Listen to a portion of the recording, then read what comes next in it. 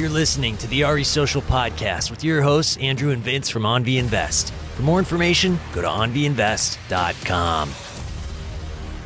What's happening, guys? Today we have one of my best friends, Vivek Girisan from India.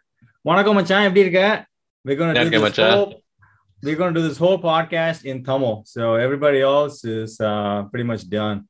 So Vivek and I grew up in India, and we know each other for, I don't even know how long, close to 20 years, right? At this point. 17? 17 years, yeah. You want to give a little background, dude?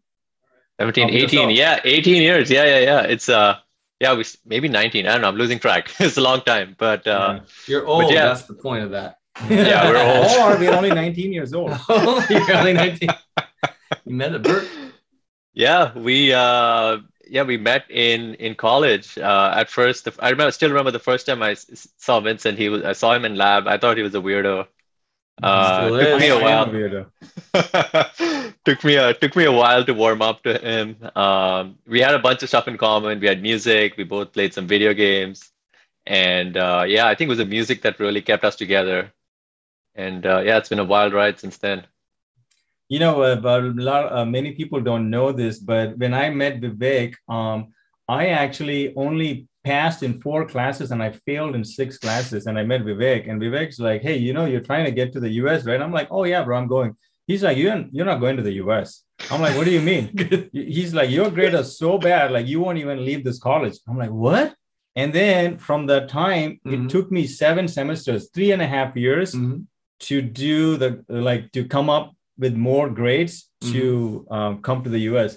So actually, I had to, the last few semesters, I was getting 4 on 4 just because my GPA was 1 in the beginning. It was ridiculous. It was 1.6. So you cranked it up. So he kind of set you straight. Yeah, he was, because I didn't even know I'm an idiot. Right.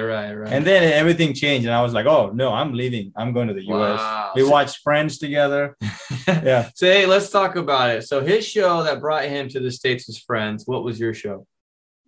My show, I think it was not just one show. I think it was, Seinfeld. I watched a lot of Seinfeld, Friends. Yeah, it was, that was it. And a lot of movies, I feel, really influenced me. I also had my sister here, so that was more reason. Oh, we are pro-American propaganda. We're just like, yes, let's go there.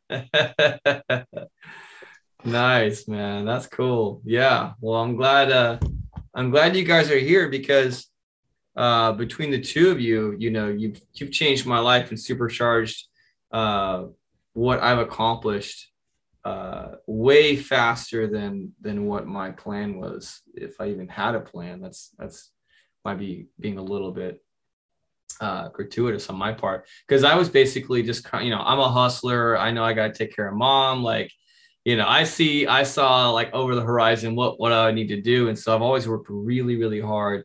I've been very blessed to build a music school that we're sitting in now, and get into the real estate thing. But it was mainly because of you too. So I'm especially excited to have you chat with us and to share this podcast with whoever's listening, because, they say whenever you want to start a business or a new venture or anything, really, is to, one of the main things is to get a mentor.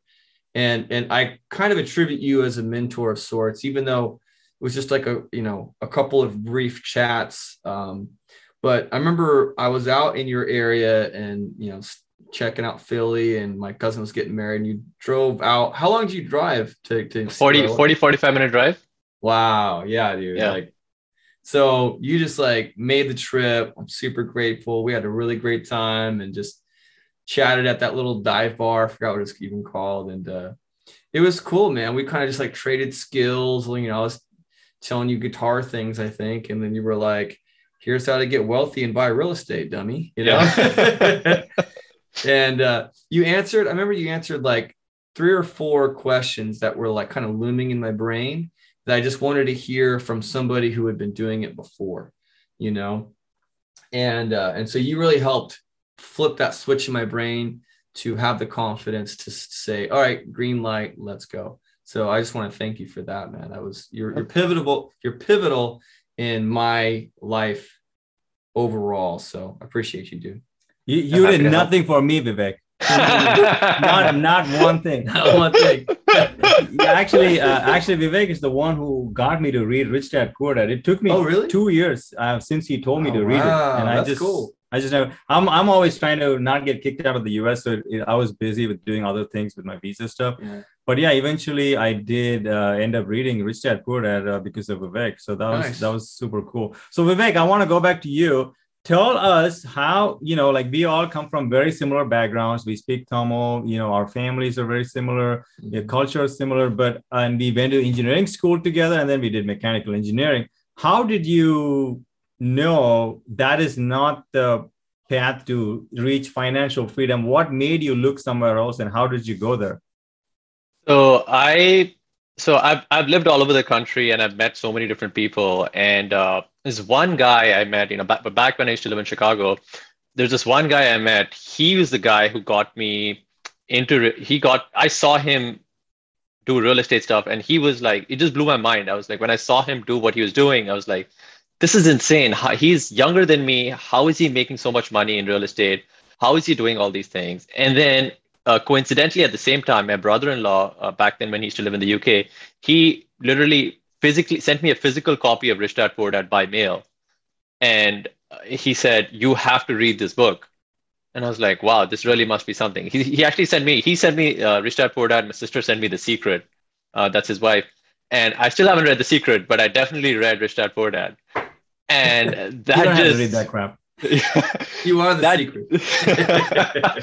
And that book just blew my mind. Is the secret. Anybody who's reading Secret out there, you are a moron. Anyway, I'm glad I read the right book and it just blew my mind. I was like, what's going on? And then as I was reading that book, I was also talking to this friend of mine in Chicago who was buying up multifamily and he had all these goals. He's like, oh, I need to have 1 million in assets by the end of next year. And I was like, 1 million, like, how do you even get to that number? I couldn't even fathom it in my head because I was thinking so small. I was just happy with my $70,000 a year salary. And I just thought, I would retire someday with maybe $150,000 a year salary. And that's it. Call it a day. Never become a millionaire. Like those thoughts didn't even cross my mind. But after I saw him do it, I asked him, dude, show me your ways. He ran some numbers by me and, he's like, oh, yeah. I was like, don't you need 20% down? He's like, no, dude, do an FHA, 3.5%. I was like, wait, what? You can do that? And then he's explaining all the tax benefits to me. And like one after the other, just my mind is being blown. I was like, whoa, you can deduct your expenses.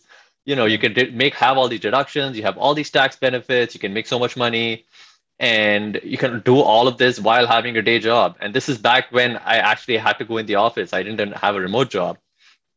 And it was thanks to meeting him, I had the confidence to go and buy my first 4 unit. This was back in 2014, 2015. I saw a quadplex listed in like a B+ neighborhood in the suburbs of Chicago. And I think it was listed for about $260K or something. I put an offer, got it for about $250K. And I was pumped. It was positive cash flowing. It wasn't in great condition, but it was, all the tenants were in and they all seemed to be paying rent. And I just went all in. I was thinking the only way to get in the game is like to actually do it. Enough of reading books, enough of, quote unquote, they call intellectual masturbation by just looking at things, looking up stuff on the internet. I need to actually do this. So I went in, I did not have a contractor. I did not have any property management. I didn't have anything. And then I eventually, found contractors on HomeAdvisor, on Yelp, on Craigslist, and started managing the property. And that's when my journey started. That's awesome, dude. And that was a fourplex, threeplex? That was a quadplex, yeah. That was a quadplex. What do you remember the rents on that property? The rents on that, it was about 30.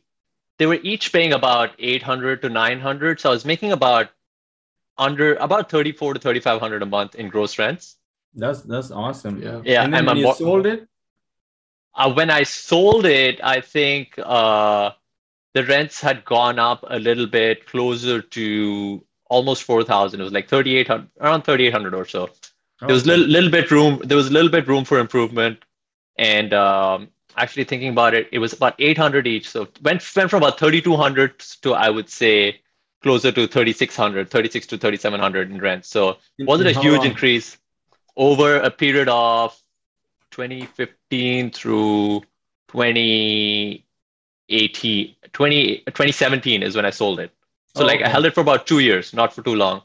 Yeah. Okay. Cool. And the reason I sold it was I moved from Chicago to Philly, and I managed it remotely for about 6 months, and that was getting quite challenging. So I just put it on the market. What was challenging about managing it? As someone who I'm basically taking over a lot of the management and learning a lot about how much I don't know and how much of this business is people, like any business.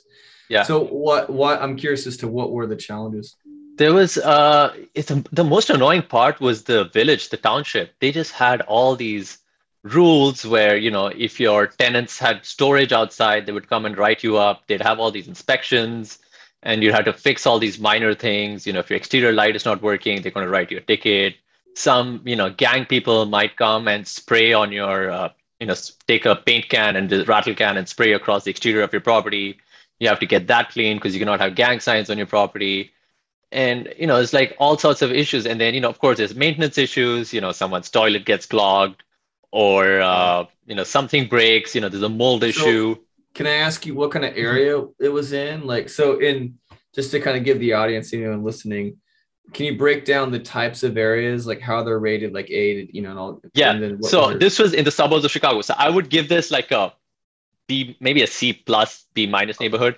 It's not the kind of neighborhood I would want to live in. But would you let your mom walk the streets in this neighborhood? I would not. No. The streets you could walk. The streets you could walk, but I wouldn't want anyone. You wouldn't want to live there. It was not like a safety, not much of a safety issue. There weren't that many shootings. There was like 1 or 2 shootings here and there. Oh yeah, that's like a classic real estate investor. Not too many shootings. It's fine. You have a gun, right? Just bring your gun. It's fine, dude. It's totally fine. Just have it open carry. So it's not too bad, but I wouldn't want to live there. But I was never concerned for my safety. It was mostly like a Hispanic neighborhood. People working hard, trying to pay their rent. It was not that bad. But these are the kind of places where I found that the properties with cash flow, where you'll be able to cover your mortgage. My mortgage is around $2,000, and I was easily covering my mortgage, and got the cash flow covered the maintenance, and I made some money on top of that. Were you still cash flow positive at the time of sale, or was it just? Yes, I was cash flow positive at the time of sale. So you were just tired of running it because you were managing it yourself. Yeah, I was managing it myself, and it was hard to find a reliable contractor. Because luckily after moving to Pennsylvania, I've found a good network, but back then it was just challenging to find the right contractor. That's a really interesting theme that every hands-on kind of book about actual real estate, a lot from Bigger Pockets and stuff. That's a huge theme, is team. Build the team. I remember reading that chapter again and again through any book I read. And I was like, all right, team, I got it. Yeah, I got it. And then sure enough, learning the hard way, truly it is everything is the team. For sure. Having a good handyman, a good contractor can save you so much headache. Yeah. It took us us like 3 tries to get our guy. The first one was, oh my God, he stole from us. First one stole a toilet from us. I remember painting the house with him. I was in there and he knew when I remember going out, getting the guys pizza and beer and just trying to be because I like to be a good boss, right? And I remember coming back. Every time I'd be coming back, he'd be out on another smoke break. I'm like, what's happening, bro? And then the next guy was he did a good job, but he was super expensive. He was what was he, 40 an hour or something ridiculous? Henry, yeah. And he was just he was real expensive, man. And this is a property that was in, I don't know, what do you think, a D plus area? Yeah, we're selling that. Yeah, and we're selling that this week, which is exciting. But Vivek, so where did you find these contractors? Is it on Craigslist? It was Craigslist. It was a mix of, it was mostly Craigslist. I just looked up handyman and just, gave those guys a shot because, you cannot call for example, if you have a clogged drain, you cannot call Roto-Rooter or, one of those expensive commercial companies. They will charge you so much money. Like you'll never make money on your property. So you need to find reasonably priced people who will be, who are available for you, ideally 24/7 in case there's a emergency in the middle of the night, and not charge you an arm and a leg. Yeah. So what did you do after that? So you had one good property, now you sold it, you have nothing. So yes. What happened after that? So I had moved to Pennsylvania, and I was here in Philly, and I had to study the market. It took me almost a year to figure the market out. So I took most of 2017 to figure out the market, and then 2018 I finally found this property that had been sitting on the market for about 200 days. And I was like, why is it? I was skeptical. I was like, why is this sitting on the market for 200 days? It looks like it's cash flow positive. It was in relatively decent shape. It was a B+ neighborhood, no crime, no shootings, luckily here. And only once a month. And I was like, why isn't anyone buying this? So I got all the inspections done, and the numbers on it, it was listed at almost 290K. And I was like, 290 is a little expensive. I put in an offer for about 243 or so, and the seller accepted. And I was like, what? I blew my mind. I was like, okay, let's do this. And I got it. And as soon as I got it, I realized that the reason the seller really wanted to get rid of it is there was a deadbeat tenant in one of the units. And that's the one thing a lot of people are afraid of, is dealing with evictions. So I was lucky in that I had to deal with this right away, because it can, it's good to have the hard problems up front so that they don't come up later and then you're like frustrated. So I figured out how to deal with an eviction. I got the guy out in less than 2 months and put a fresh, renovated the unit he was in, and put a fresh tenant in, and then no problems after that. I mean, no tenant problems at least after that. So Vivek, you bought the previous one for 260. What did you sell it for? That I sold for about 310. So you made about 50 G's on that. Yeah, 50 G's. You moved, I keep telling him to do exchanges, 1031. He wouldn't listen. But anyway, he paid tax on it like a moron. Yeah. And then the remaining funds, you just used that funds to just put a down payment on this house. Yeah. Yep. Okay. And then were there any big CapEx expenditures? There were CapEx expenditures, but there was this property was cash flowing so well. Like I did not put even a dime of my own money in there. It was all from the cash flow of the property. So the mortgage on it was about 1,900 or so, and is bringing in, as soon as I got it on day one, it was bringing in about 3,600. And then I eventually, upped the rents, made things better, got better tenants. By the time I was done with it, it was bringing in about 5,300 a month. So it was huge. Yeah, and I sold this one. It was huge. Really a moron. Yeah. Yeah. So why'd you sell that one? So that one I sold because I had done extracting as much value as I could from that property. Like say, I was making, a few $1,000. What about the $3,000 you were making every month? I was making $3,000 a month, but out of the $3,000, I was spending maybe $1,000 to maybe $1,500 just on maintenance on average throughout the year, because something would break. Someone's bathroom is not doing well. If $3,000 is what you're clearing, that means you still have $1,500 a month. $1,500 a month, yeah. So say $1,500 a month, sure, I'm making that money. Why not keep it, dude? Yeah, sure. Use. You're getting the equity, you're getting the cash flow. Yeah, you're getting everything. What's happening? Hear me out. So yeah, either I make $1,500 a month, which is let's say what 18,000 a year. 18,000 a year, right? Now I can either make 18,000 a year, or I could sell it and make a profit of 200,000. So what's more valuable to me? 18,000 a year, and it would take me over 10 years to make 200,000 from the property, or I get the 200,000 out now, invested in my next property, potentially buy something closer to $750,000, even million.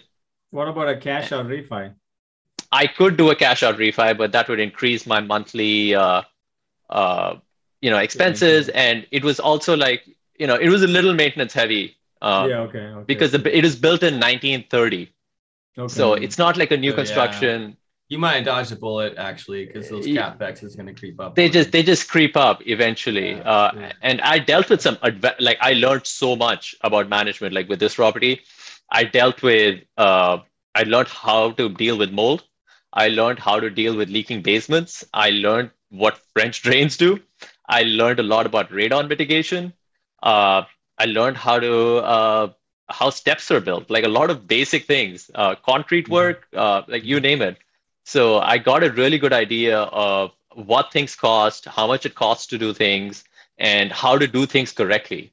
Like I had to tell the radon guy how to install the radon system, even though they'd been doing this for 20 years. So sometimes you have to tell the contractors what you want done because they're in it just to make money. Yep. That's interesting, man. I didn't know that you were self-managing this whole time. Yeah. I had no idea. And then you went and bought another unit too, right? You have another. And then, and then I bought a duplex after that. So about 2018, I bought the quad, and then 2020, right before the pandemic, I bought a duplex. And my hands were literally shaking signing that document for the duplex because I knew that a pandemic was coming up. Things were uncertain. I didn't know what was going to happen, but I was like, I've come this far. There's no way I'm going to back out from this deal, and I'm glad I went ahead with it. Because I got it. How's that doing now? It's doing well. I bought it for about 128K or so. I got it really cheap, but it needed a lot of work. I essentially did like a full renovation on both units, and put in a decent amount of money on it. And I would say put in 70 grand, right? Put in like 80. I would say almost 100 grand in there. Wow. Yeah. So, and the rule of thumb, that says, that you'll read in most book is that every dollar you put in the property should bring you another dollar back. Yeah. At least $1 back. Otherwise, you're wasting your time. I mean, bring another extra dollar back. So 1 to 2 ratio typically. Sure. So, so now I would value it at about 325 or something is my evaluation. So I'll be putting it on the market soon, and get all that money out of it, and then try to buy something big, something in the million range. That's my goal. What is that bringing you every month? So right now that's bringing me about 3,600 a month. Okay. That's gross, or is that net? That's gross, and after all expenses, I would say slightly above 3K. Okay. So because the mortgage is low, but you put in 80 grand though. So I put in, yeah. So it's bringing in good money. It's like 100 grand in, you would say? Yeah. I would say 100 roughly. grand in, and it's bringing in 3K. That's very good, dude.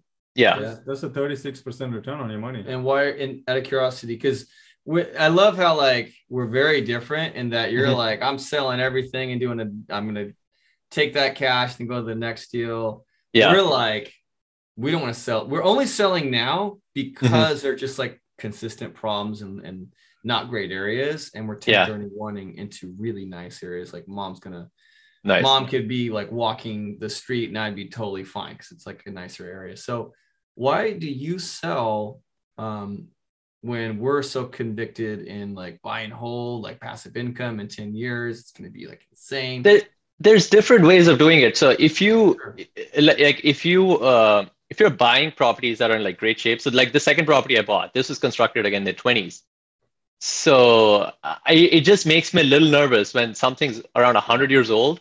Yeah. There could be so many things hiding in there. Yeah. It makes me. So what about this property that you're selling? This one I'm selling, right? It was made in the 20s. It was constructed in the 20s. So you're these old buildings. That's why I get good deals on them. And then, I just kind of put a little lipstick on it, literally. I make them look really nice. I'm sure it'll stand. I'm sure it'll stand for another 50 years. It's not like it's going to fall apart. It's been standing for so long. But it's just when things are that old, things break more often. Yeah. So I want to buy something in a nicer area. I want to buy something that's closer to Philly, maybe upgrade to a B area or maybe an A- area where the cash flow might not be as nice, but it's a little less of a maintenance headache. I was just going to say the same thing. I was like, that's what we're trying to do, is trying to find the nicest areas we can. And if cash flow is $4, at least they're good tenants who pay on time, who are like less of a headache, less maintenance, So that's interesting. We're both kind of on that same path in a way where we're just trying to shift into a nicer area because people will make or break your deal. The tenant's huge. Yep. Yeah, just so that the listeners know what we're talking about is, so Vivek is talking about buying and selling properties and getting the cash and buying more. The big difference between Vivek and Drew and I is Drew and I raise private capital. That's the big difference. So Vivek is using all of his funds and just the money he's saving. So he can only do so much. So since that's why we have more doors than Vivek, is because we can easily have a dinner party on Friday, probably raise like $250,000. Yeah, we could. Yeah. We probably will. Yeah. So, but for Vivek to save $250,000, he cannot save $250,000 ever. So what he will do is he will just buy a property, do some capital improvements, and then sell it, and then he'll take that money. The only thing I tell, if you are Vivek, you should do is you shouldn't sell it. You should identify another property and try to exchange it into that, because every time he does that, he's giving away 15% capital gains plus state tax. So almost 20%. The government is just taking your equity, So, and that changes if you keep it for less than a year and then over a year. If you're at least hold on to it for at least like 2 years, it sounds like. Yeah. Right.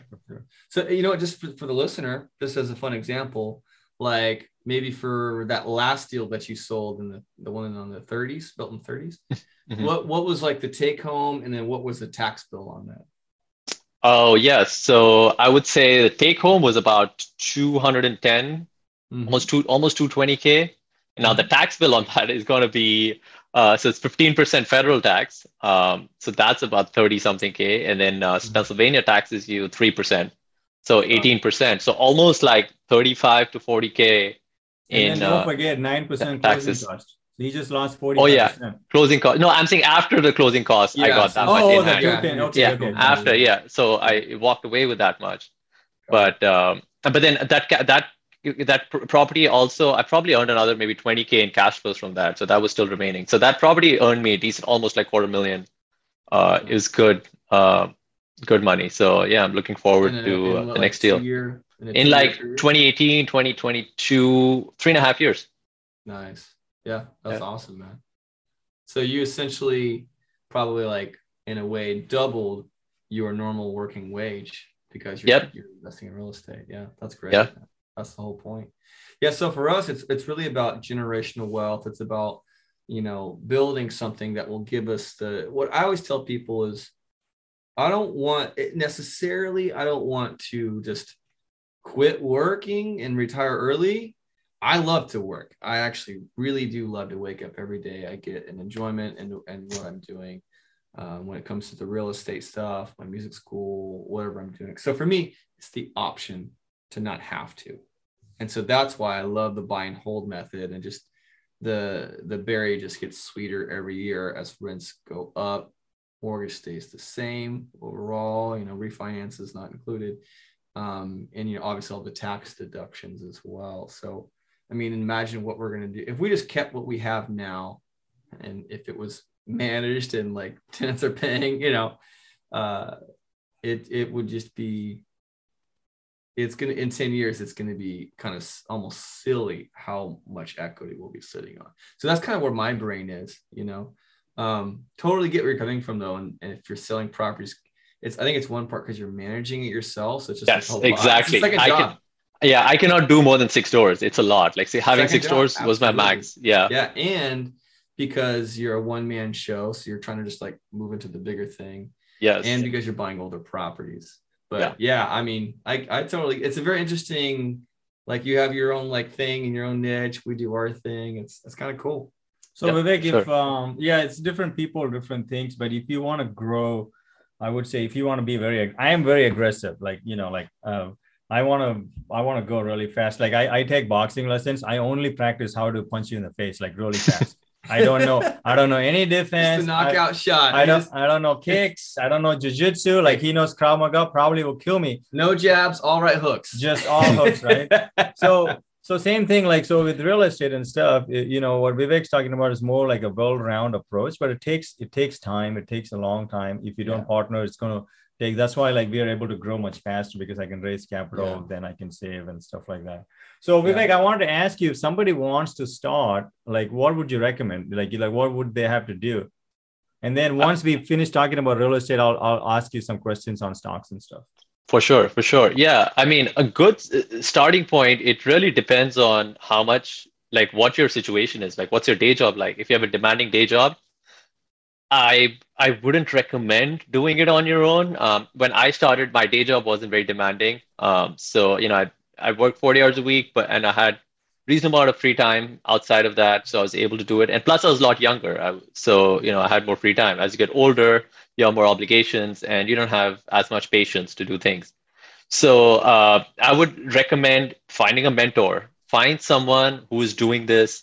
Don't reinvent the wheel. Don't do anything fancy. Don't swing for the fences. Just partner with someone who knows what they're doing and pay them for their time.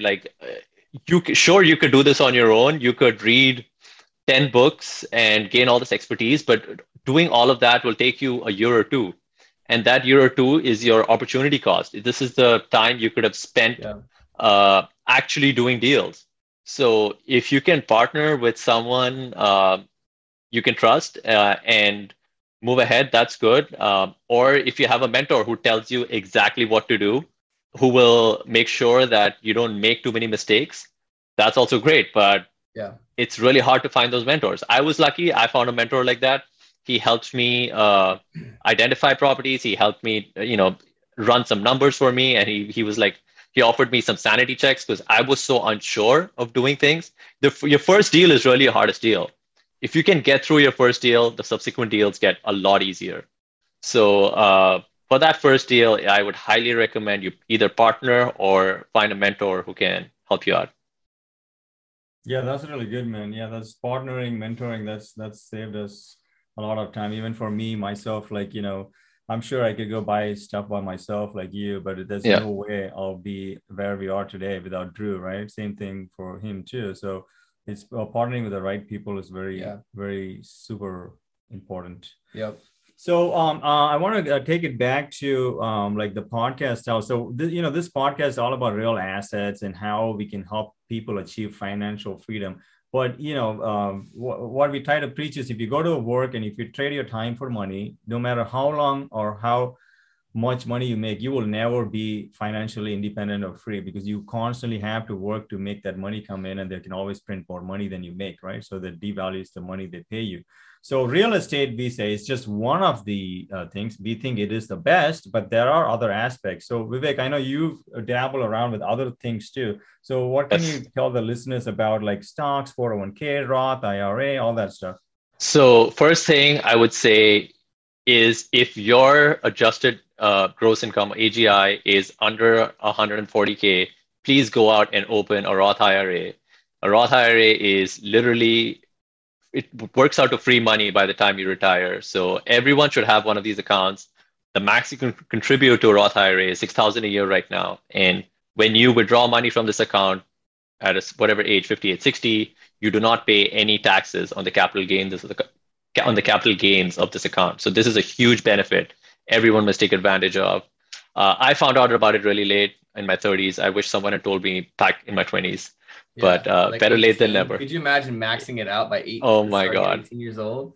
It's started at 16. Dude, your nieces, we got to set up for them. I got millionaires without even trying. I got my nieces, and one of my nieces already set up. She's 15 years old, and I got my sister to set up a custodial Roth IRA. Nice. So she's already funding that. And so by the time my niece turns 18, she'll already have some money in her Roth and she can continue funding it. That's I know you have to work to fund your Roth IRA, but correct. Custodial one, huh? Custodial. Yes. You can do a custodial Roth IRA where your parents can put money in your Roth IRA. But it's kind of like they have to pay you for doing chores. Yeah. So they can, So instead of paying you money directly, you can put money in their custodial Roth IRA, or if they get some sort of summer job or something, all that money. Like my niece works as a lifeguard, and she gets paid for that, and that money goes into the Roth.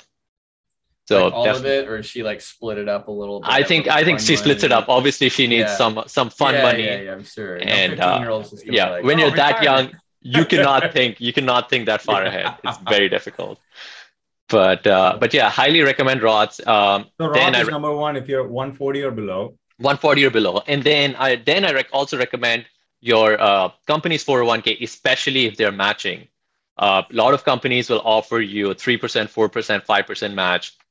Please contribute as much as you can to at least get that match. Otherwise, you're leaving money on the table. That's literally free money. You put in 5%, your company puts in 5%, and your 401k grows faster.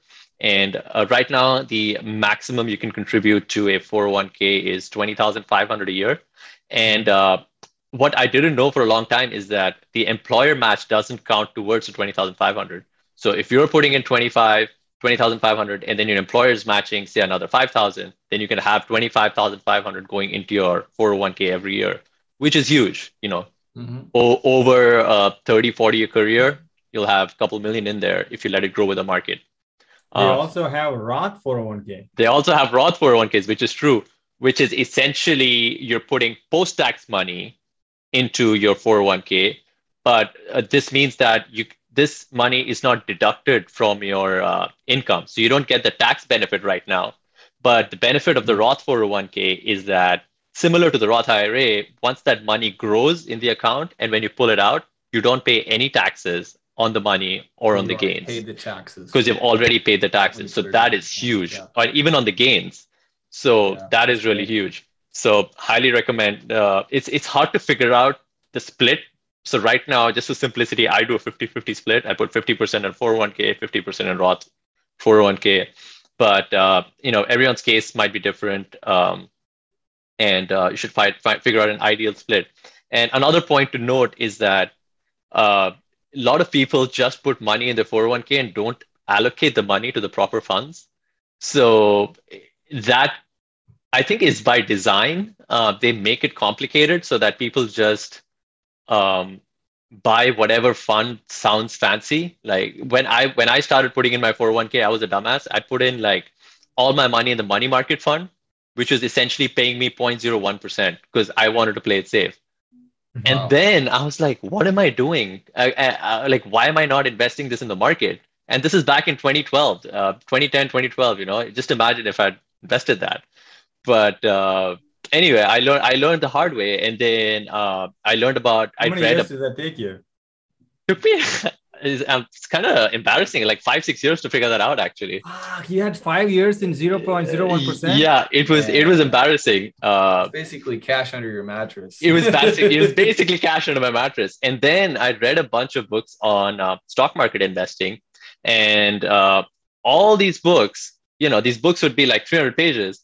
But end of the day, they would all say, stick to index funds. Like, sure, you can buy fancy stocks, you can look at PE ratios, you can read, the company statements, their accounting statements, all of that.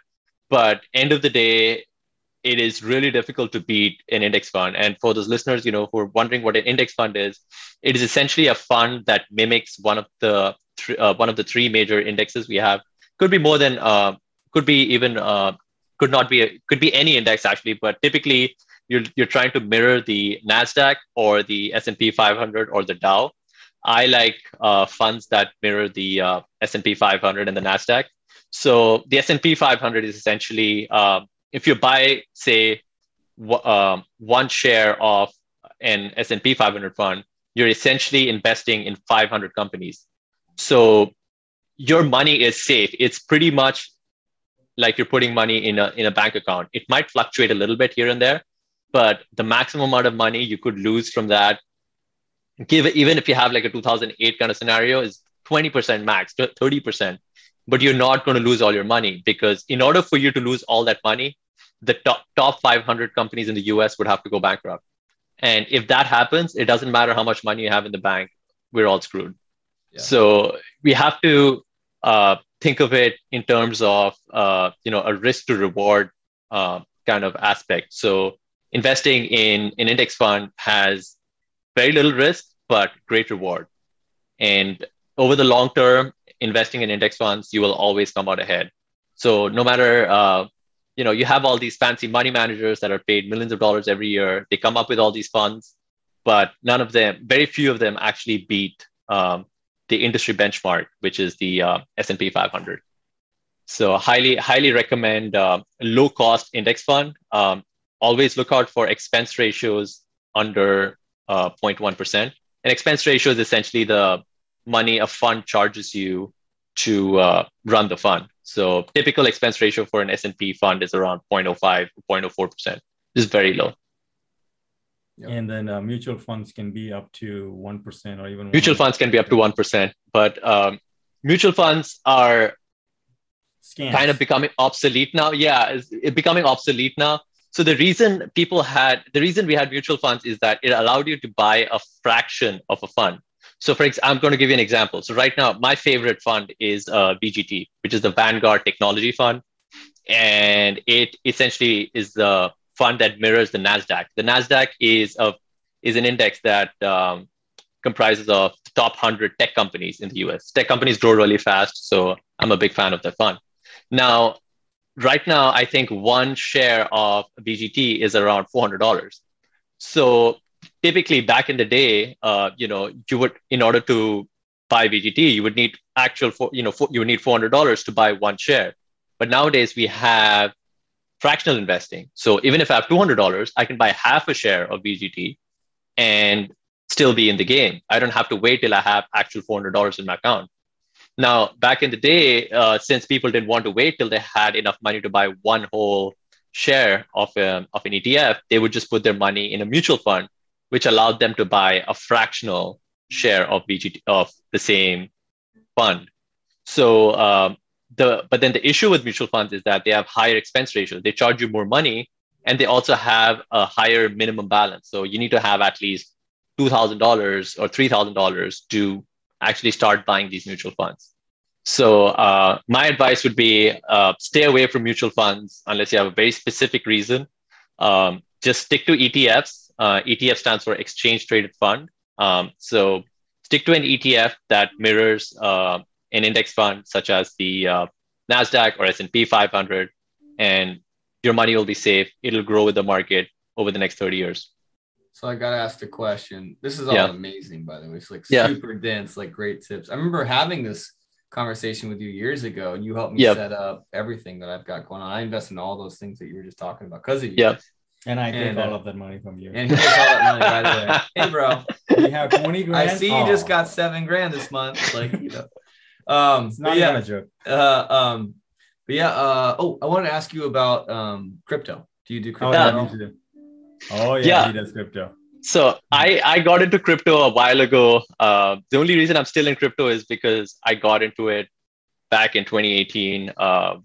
It is literally the Wild West. There's so much going on. I haven't done my research since, like, it's been a couple of years because there's just so many, what are they called? Shit coins, quote unquote, where, they're just out in the market and, they just like pump and dump schemes where you invest your money and, it might go up to a certain amount overnight, but then it might crash because it was really a scam. It wasn't really making money. So right now with crypto, I see the main issue with crypto is that there aren't as many use cases. Like I'm slowly starting to see some use cases, especially with Ethereum, which is essentially a smart contract based cryptocurrency. So I have some money invested in that. Bitcoin, I'm really not sure of because it is slow and it has high transaction fees. So I really don't see a good use case for it.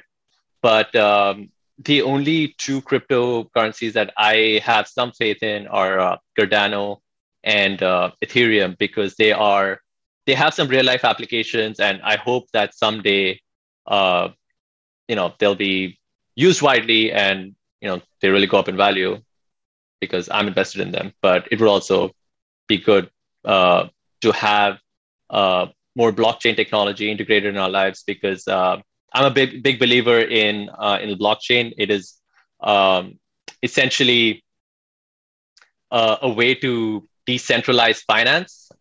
If I had to describe it in 30 seconds, I would say what the blockchain essentially does is it maintains a public ledger of transactions. Like, say, for example, Drew wants to give Vincent $5 right now. What does that entail? That means Drew has to tell Bank of America, hey, Bank of America, I want to give Vincent $5. So please update your books to deduct $5 from my account and add $5 in Vincent's account. Now, if you want to, so Bank of America is essentially acting as a middleman. So what decentralized finance means is that you're getting rid of the middleman. So what you're really doing is you're saying that there's a currency out there, for some simplicity's sake, let's just say it's Bitcoin. And Drew has 5 Bitcoin and Vincent has 0 Bitcoin. Now what you're going to do is you're going to tell the Bitcoin network that, hey, I want to transfer 1 Bitcoin from Drew's account, move it to Vincent's account. Now, in order to do that, the blockchain has to verify the transaction. So there's like millions of computers out there doing this work real time, and they will update their ledger and they will deduct 1 Bitcoin from Drew's account and add it to Vincent's account, essentially performing the role of what Bank of America would have performed. And this information is out there in the public. Anyone in the world, if they know your wallet addresses, they can look up the transaction and be like, oh, this transaction occurred. It is legit. So it is just a way of eliminating the middleman. But the issue with Bitcoin is that it's just a lot of computing power to conduct these transactions. And these people verifying these transactions need to get paid. So the cost per transaction, I feel, is really high. So there's ways to they have come up with ways to simplify this, but other coins might be doing that. But I personally don't have much faith in Bitcoin itself. Interesting. Wow. Yep. So why would anybody want to have a DeFi? Like, what is the point? The point of it is to, like I was saying, is to eliminate the middleman. It is just to have a like a public ledger of transactions and just eliminate. You're just trying to eliminate institutions and just get things in control. I mean, that's the only reason I can think of. Like a lot of people don't trust institutions and they want power in their hands. So, but I mean, you like I have like, I don't know, $5,000 of whatever coins, right? Sure. It's sitting in Binance. Binance is owned by China. I mean, sure. It's sitting with a company owned by China and some other account. It's not with me, right? So it's still some amount of centralization and some amount of control. Yes, Binance is the exchange. Now you have the option to keep your money you can literally have a hardware wallet or a paper wallet and not have your money on the exchange. So that's the beauty of crypto, is that you can choose to keep your money on the exchange, but if not, you can keep it with you. So it's kind of like keeping cash under your mattress, but in a digital form. Yeah, I mean, that's too much work. I don't want. It is a lot of work. Yeah, that's what. If you lose it, it's gone as well. Yeah, right. But then forget your password. I mean, but then you can have what they call a seed, which is essentially a series of like 40 words or something. If you have that, you can restore your wallet. But if you lose your seed and if you lose the wallet, then your money's gone. It's kind of like losing cash. Once your cash is gone, it's gone. Yeah. Wow. Crazy. Yeah, that's crazy. Hey, so you bought Bitcoin when it was like $6,000, right? I bought Bitcoin when it was $3,000, and then did you sell it? I sold it when it went up to about $30,000 and then started falling precipitously. It came down to $6,000. I was like, oh my god, I cannot do this anymore, and I sold it at $6,000 or something. Oh, but then and then what is it now? 40,000 or something. I know, right? Yeah, and that's the low price. It was at 60. It was at 60. I feel like this is the theme of Vivek's like investing. Like, you're way smarter than 99% of people for sure. But like, you kind of just like, you're like, it's like, I don't know. You sell quick and you move to the next thing. It's like a video game to you probably, right? It is, yeah. And then, but I did invest a decent amount in Ethereum and Cardano. Those are my, and those are doing pretty well. Like I bought Cardano at like at 4 or 5 cents. It's like it went up to $2 at some point. So how much money did you put into crypto and what do you have right now? Sure. I would say I put it maybe about 20 grand or so. Yeah. At some point it went up to 150, 160 grand. It's probably sitting at 100. It hovers between like 80 and 100 plus K, depending on how the market's doing. Imagine how real estate did that every day. I would have a heart attack. Yeah, the volatility. I invest in Ethereum personally. Yeah. And I don't look at it. I don't look Yeah, at it. I don't look once at it in a either. while, because I do it through Robinhood, actually. I just do like fractional shares and stuff like you're talking about. Yeah. And I'll look at like VGT, VOO. I'm like, all right, cool. That's about right. Up a dollar. I made $1 today or whatever. And then I look down at the Ethereum. It's like, oh, you're up $53 today. I'm like, what? And then the next day it's like, oh, you lost 100. Like, it's a lot of volatility. It's not for the faint-hearted, for sure. I just don't look at it. I open my app like this. And no, it's such a small amount that it's just kind of fun to like, I don't know. That's the only reason I like it. So I threw in $4,000 last year. Yeah. It went up to $8,000. I think it's back to like $4,000 now. He's a psycho. But it was pretty fun. So what I'd like to do is I'd actually like to I'd love to wrap with just like some nice educational sorry, I'm just finishing out our live thing. I'd love to talk about real quick, like Cliff Notes version of the pros and cons of each of the asset classes that we just talked about. Like real quick, like Sure. So let's start with real estate. Pros, great hedge against inflation. You have assets and they grow with time. We're talking about real estate, right? Yeah, talking about real estate, starting with real estate. Mm-hmm. Number two, I would say tax benefits are great, especially if your incomes are under 100K. If your adjusted income is under 100K, you get great tax benefits. The benefits phase out as your AGI goes up, adjusted gross income goes up, but it's still you still get some benefit. It's still good. I would still recommend it. And then number three, I would say, is you get the benefit of leveraging. You put in 10%, 20%, and then the bank pays the rest of the money. And say you invest $20,000 to buy a $100,000 asset, and if that asset is appreciating at 5% a year, you're gaining $5,000 plus every year, but by investing $20,000. So your rate of return is just multiplied because of the leveraging. By 5 times because you're leveraging. So real estate really allows you to do that. Cons, I would say, for real estate are it can get management heavy. Sometimes fees can eat up. Like when you buy, you might pay some fees, to title and, buying insurance and, some closing costs you might have. And then when you're selling, you might pay between, 4.5% to 5% to your agent. And then you're paying transfer taxes, all of that. So you got to build that in as overhead costs. Property management can eat up some money. Some property managers charge up to 10%. If you get a good deal, you might get 6 to 7% in property management. And I would say that's mostly. And then if you're managing on your own, it's a little bit of your mental effort. I guess so putting in work is it can be very active. I would say one of the biggest cons is it's just very active. It is active. Especially, we have property management. It's still very active for us. Yeah. Managing the managers essentially. So, yeah. Yeah. So, and it's also illiquid. That's the one negatives of real estate. Illiquid. Yeah. It's hard to sell stuff right away. Things can be a little bit market dependent.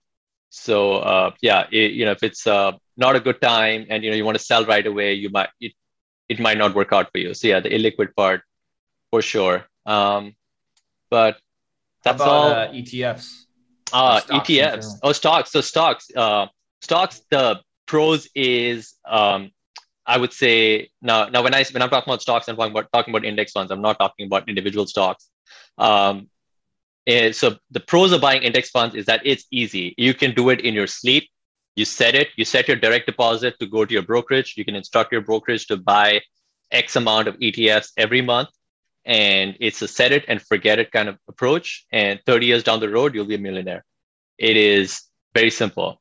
That's the main benefit. It's a good hedge against inflation. The market typically grows at 7% a year on average. Inflation typically is around 2-3%. this past year has been a little bit of an exception. Inflation's been around 7%, but still it's good hedge against inflation. And it is highly liquid. So if you want to sell your stock to buy a house, it's very easy.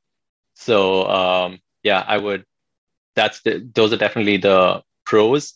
Cons of buying stocks, buying index funds, I really don't. I mean, cons could be in the short run, the market could fall. Like, something like the pandemic could happen and your portfolio could lose 10 to 20% of its value. So there's a little bit of risk in that. But I saw the pandemic as an opportunity. I saw the prices fall. I was like, this is a sale.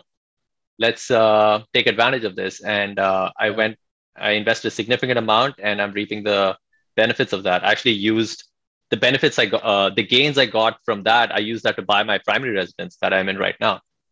So real quick, mm-hmm. cons of mm-hmm. ETFs mm-hmm. compared to real estate now. Cons of ETFs compared to real estate. I don't think. How about this in terms of like returns? That's kind of what I'm thinking. Returns, okay. Well, returns. You're right. Not yeah. cons. Just what were the returns? Benefits. Yeah. So that's what I'm fishing. Real estate. So real estate, like I mentioned before, you get benefit of leveraging. So you cannot even compare, because if I have $20,000 to invest, and market goes up by 7%, I made $1,400. But I invest $20,000 in real estate to buy $100,000 property, and let's say conservatively your real estate market went up 5%. I made $5,000 right there. There is no comparison when it comes to rate of return.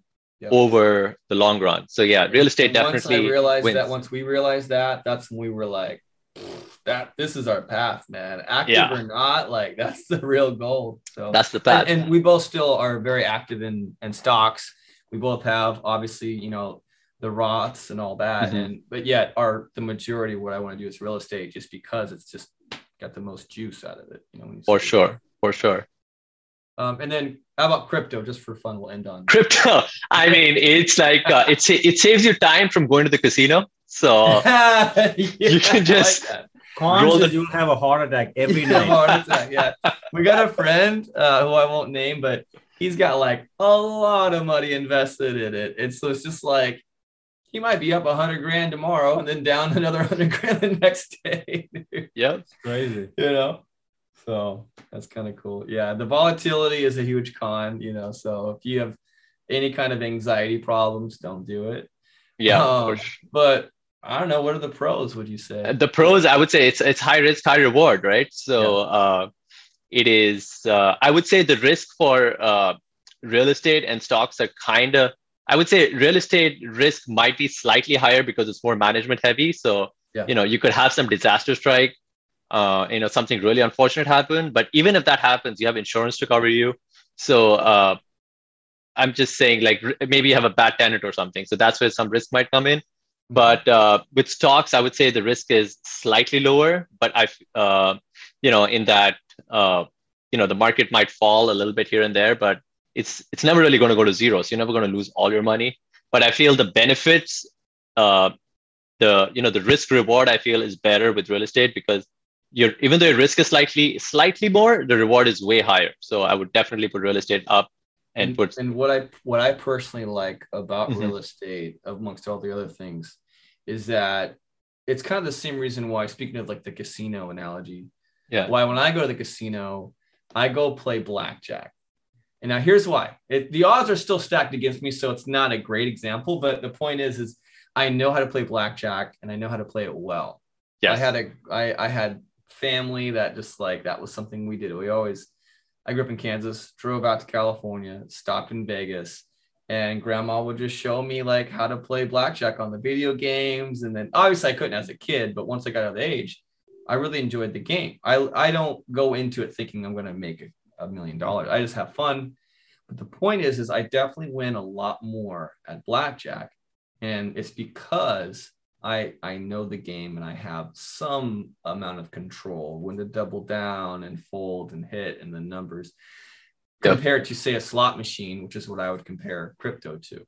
Yeah. You know, it's like, oh, you pulled it and you just got 5K and you threw in $20. And then, and now you just lost, you know, like all of that in the next like 20 minutes. So that's my little fun analogy for the audience. Yeah. With crypto, you can mitigate your risk a little bit by doing your research. Like I did a ton of research back in 2018. I was reading white papers all night long, and that's how I found Cardano. And that really paid off for me. So I did, you know, you can mitigate, as with any type of investment, you can mitigate your risk by educating yourself. So that is key. Hey, we had to get going in a little bit, but I want to, you know me, I want to always end on a controversial note. So I want to ask you, you know, there's a lot of talk on the media and everywhere. There's like, you know, it is hard for someone like you to come to the US and invest. So you're from India, you're brown, you're coming here and people don't even want you to be here. So is that a real thing? Is it hard for you to get into real estate and buy properties? Are you going to buy a property and they see you and they don't want to give you the property? Is that even true? That is not a thing, at least where I live. I've lived all over the country. I've lived in North Carolina. I've lived in Rochester, Chicago. I've lived in Philly. I personally have not had any issues with it. End of the day, people want money. You know, someone's selling a house. If you have good financials, they have no reason to not give you the house.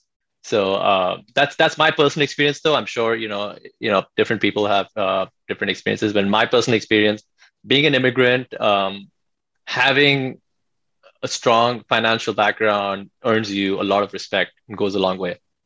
Yeah, that's my thing too. I always see this is how I see it, right? Because people fall into different mentalities and then they kind of get affected by it and they don't do anything, right? Yes. I would say, you know, whatever you have, use it to your benefit. Like I am, you know, I would take, like my house looks like India now. If you come in there's a Taj Mahal. Like I will be the most Indian person you will see in your life. Like you can't. So we might do Indian food on our party. Yeah, we're gonna do Indian food on our party, right? Nice. But I'm saying if you're to your core, if you believe in something, like you can't come to my house and be racist. I'll just ask you to get the fuck out, right? Like you're out of my house. So it's like if you reach a certain point, or if you strive for something else, you know, those little things don't matter anymore. Like all these little things people talk about, those are not real to me anymore on certain aspects, right? I want to encourage people to kind of like step out of their comfort zone and kind of like do something. And also, you know, being an immigrant, it's gives us a big edge in terms of how much we want it. Like there's no way Drew will be able to be as driven as me because I am crazy, like just all the time, 24 hours. Because Drew already has a green card. He has a citizenship. Nothing can go wrong for him. He could just not do anything and make like 50K, right? Pretty much. Rest of his life. My big driver really is I kind of just grew up. I won't say poor. We definitely weren't poor. I had a great childhood, but I was seeing a lot of mistakes that my family were making. Oh yeah. I knew, and that's not the whole reason, but it's a good chunk of the reason. And we're starting to have to now take care of my mom. Like straight up, I have to take care of my. She has nothing left. It's a problem. Retirement. And I don't want to call her out on this, but it is what it is. It's reality. And she has a $700,000 duplex. She's got a duplex with us. So yeah, we got that. But point is that's it. I have a big motivator just to make sure I can insulate my family because I see it coming. And if I don't do it, I don't know what's going to happen, man. You know, so I want to take care of the people I love. And to go beyond that, I think really it's just about freedom for me. So I'm very motivated. But things from a different place because I just want that freedom to just like, I love to travel. I love to come out and just see you on a whim. We're going to go to Nashville. You're going to be there. Yeah, I'll be there. In a month, dude. So I'm so stoked for that. And the fact that we are financially okay enough. We have the freedom just to kind of go. Oh, you have to spot me on the whole trip. He's half kidding. Asset rich, cash poor, you know. But yeah, I just love that. And I want to take that to the next level. For the next birthday, I want to go to Ibiza or I don't know, Europe or something. So that's a huge part for me. I want to squeeze as much juice out of life as I can. Hey, I want to end on Vivek. So Vivek, what is your why? What drives you and what made you do all these things? Because you could have easily just stayed with your stupid $80,000 job and just stayed there. But you said 70. $70,000, but now he makes twice that and stuff. But why did you choose to do all these things? He jumps jobs every 2 years, gets like a $20,000-$30,000. That's smart. Yeah, no, you have to. I know, but why? Like, what is your why? Like Drew said, like I want to have freedom. I want to be able to do. Like on a whim, I want to be able to book a trip to see my friends, or Dude, suddenly one day. I think you just decided like a few days ago, like, I'll go to Nashville. Like, that's cool, man. I was literally on a call. I was on a Zoom call with Vincent. I was doing a screen share with him. He's helping me with my taxes, and after that, I was like, "Oh, let's book this trip right now," and I just did it right away. Like I like having that freedom, and I want to be. It's not like there's different people have different. Mentality. Some people want to stop working and just enjoy life. I want to have the freedom. Like I want to be able to choose that. Okay, this year I'm going to work only 6 months. This year I'm going to work only going to work 8 months, and the other part of the year I'm going to work on developing myself or do a charity or do whatever it is that I want to do. And the only way I can do that is if I build enough wealth that allows me to make these choices, and I'm not chained to a desk and be like, oh no, I have to show up at work tomorrow at 8 a.m. and make that money so that I can pay my mortgage. Yeah, that's awesome. So and the other why. So I think some takeaway points is let's do this. Let's go on a round table to end it. Sure. I'll go first, and Vince, and then you, since you're our guest of honor. My biggest takeaway is like find your why. I think that's like the foundation of anything and everything. So figure out your why, and then you'll figure out the how. So that's my takeaway from this talk. What's yours? Yeah, me, I'm super mission goal oriented. So I would say even if you have a high paying job, you need something else. So Vivek has more high paying job than probably everybody else you talk to, right? Mm-hmm. Other than JK. JK is crazy. But so he has a high paying job, but still he had to go out and find real estate, stocks, and crypto. So those are the only 3 assets. You can also buy businesses. So have a high paying job, figure it out. So you have active income coming in, but please figure out a way to put your money from that job into those 3 asset classes. Otherwise you will be poor. So that's my takeaway. Get assets. Basically what he's saying. Yeah. Like Vincent says all the time, cash is trash. Don't let the money sit in your checking account. You got to make your money work for you. Yeah, but it feels good to hold it under my mattress and talk to it at night. Yeah, watch your 8% of it right now is leaving my mattress on an annual basis. It still feels good. It's like sitting in a boat with a little hole in it. Yeah, it definitely is that. Cool. Well, thanks so much, dude. Really appreciate you being on our podcast, and it's just always good chatting with you. And man, you hit it hard. There's so much good info here. Like, I'm going to share this episode with everybody because this is real deep episode. I think this might be our most valuable episode to date for sure. So thank you, wait, Vivek, if anybody wants to get in touch with you, how would they do that? Yeah. Hit me up on Instagram. My IG handle is Get to Vivek, like GET, the number 2, my first name, VIBEK. Yeah, that's the best way to get me, or email me, gettotovivek@hotmail.com. You can also find him at hotornot.com/. You gonna plug your OnlyFans, bro? Yeah. Oh yeah. Vivek Girisan on everything. He gives financial advice shirtless. That's his whole thing. And his hair comes down. Yeah, let it out. Well, hey man, thanks so much. I'll see you in Nashville. Thanks again for coming to this podcast and to come out to Nashville and hang in. Thanks for helping change my life. Like, I mean that for real, dude. I'm not even playing. So thanks, dude. Sure. All right. Pagla, Machan. Bye. Pagla. Bye da. Bye. Nice. Bye, dude. We're gonna go eat food. Steady. Okay. Bye da. Bye. You're listening to the RE Social Podcast with your hosts, Andrew and Vince from OnV Invest. For more information, go to onvinvest.com.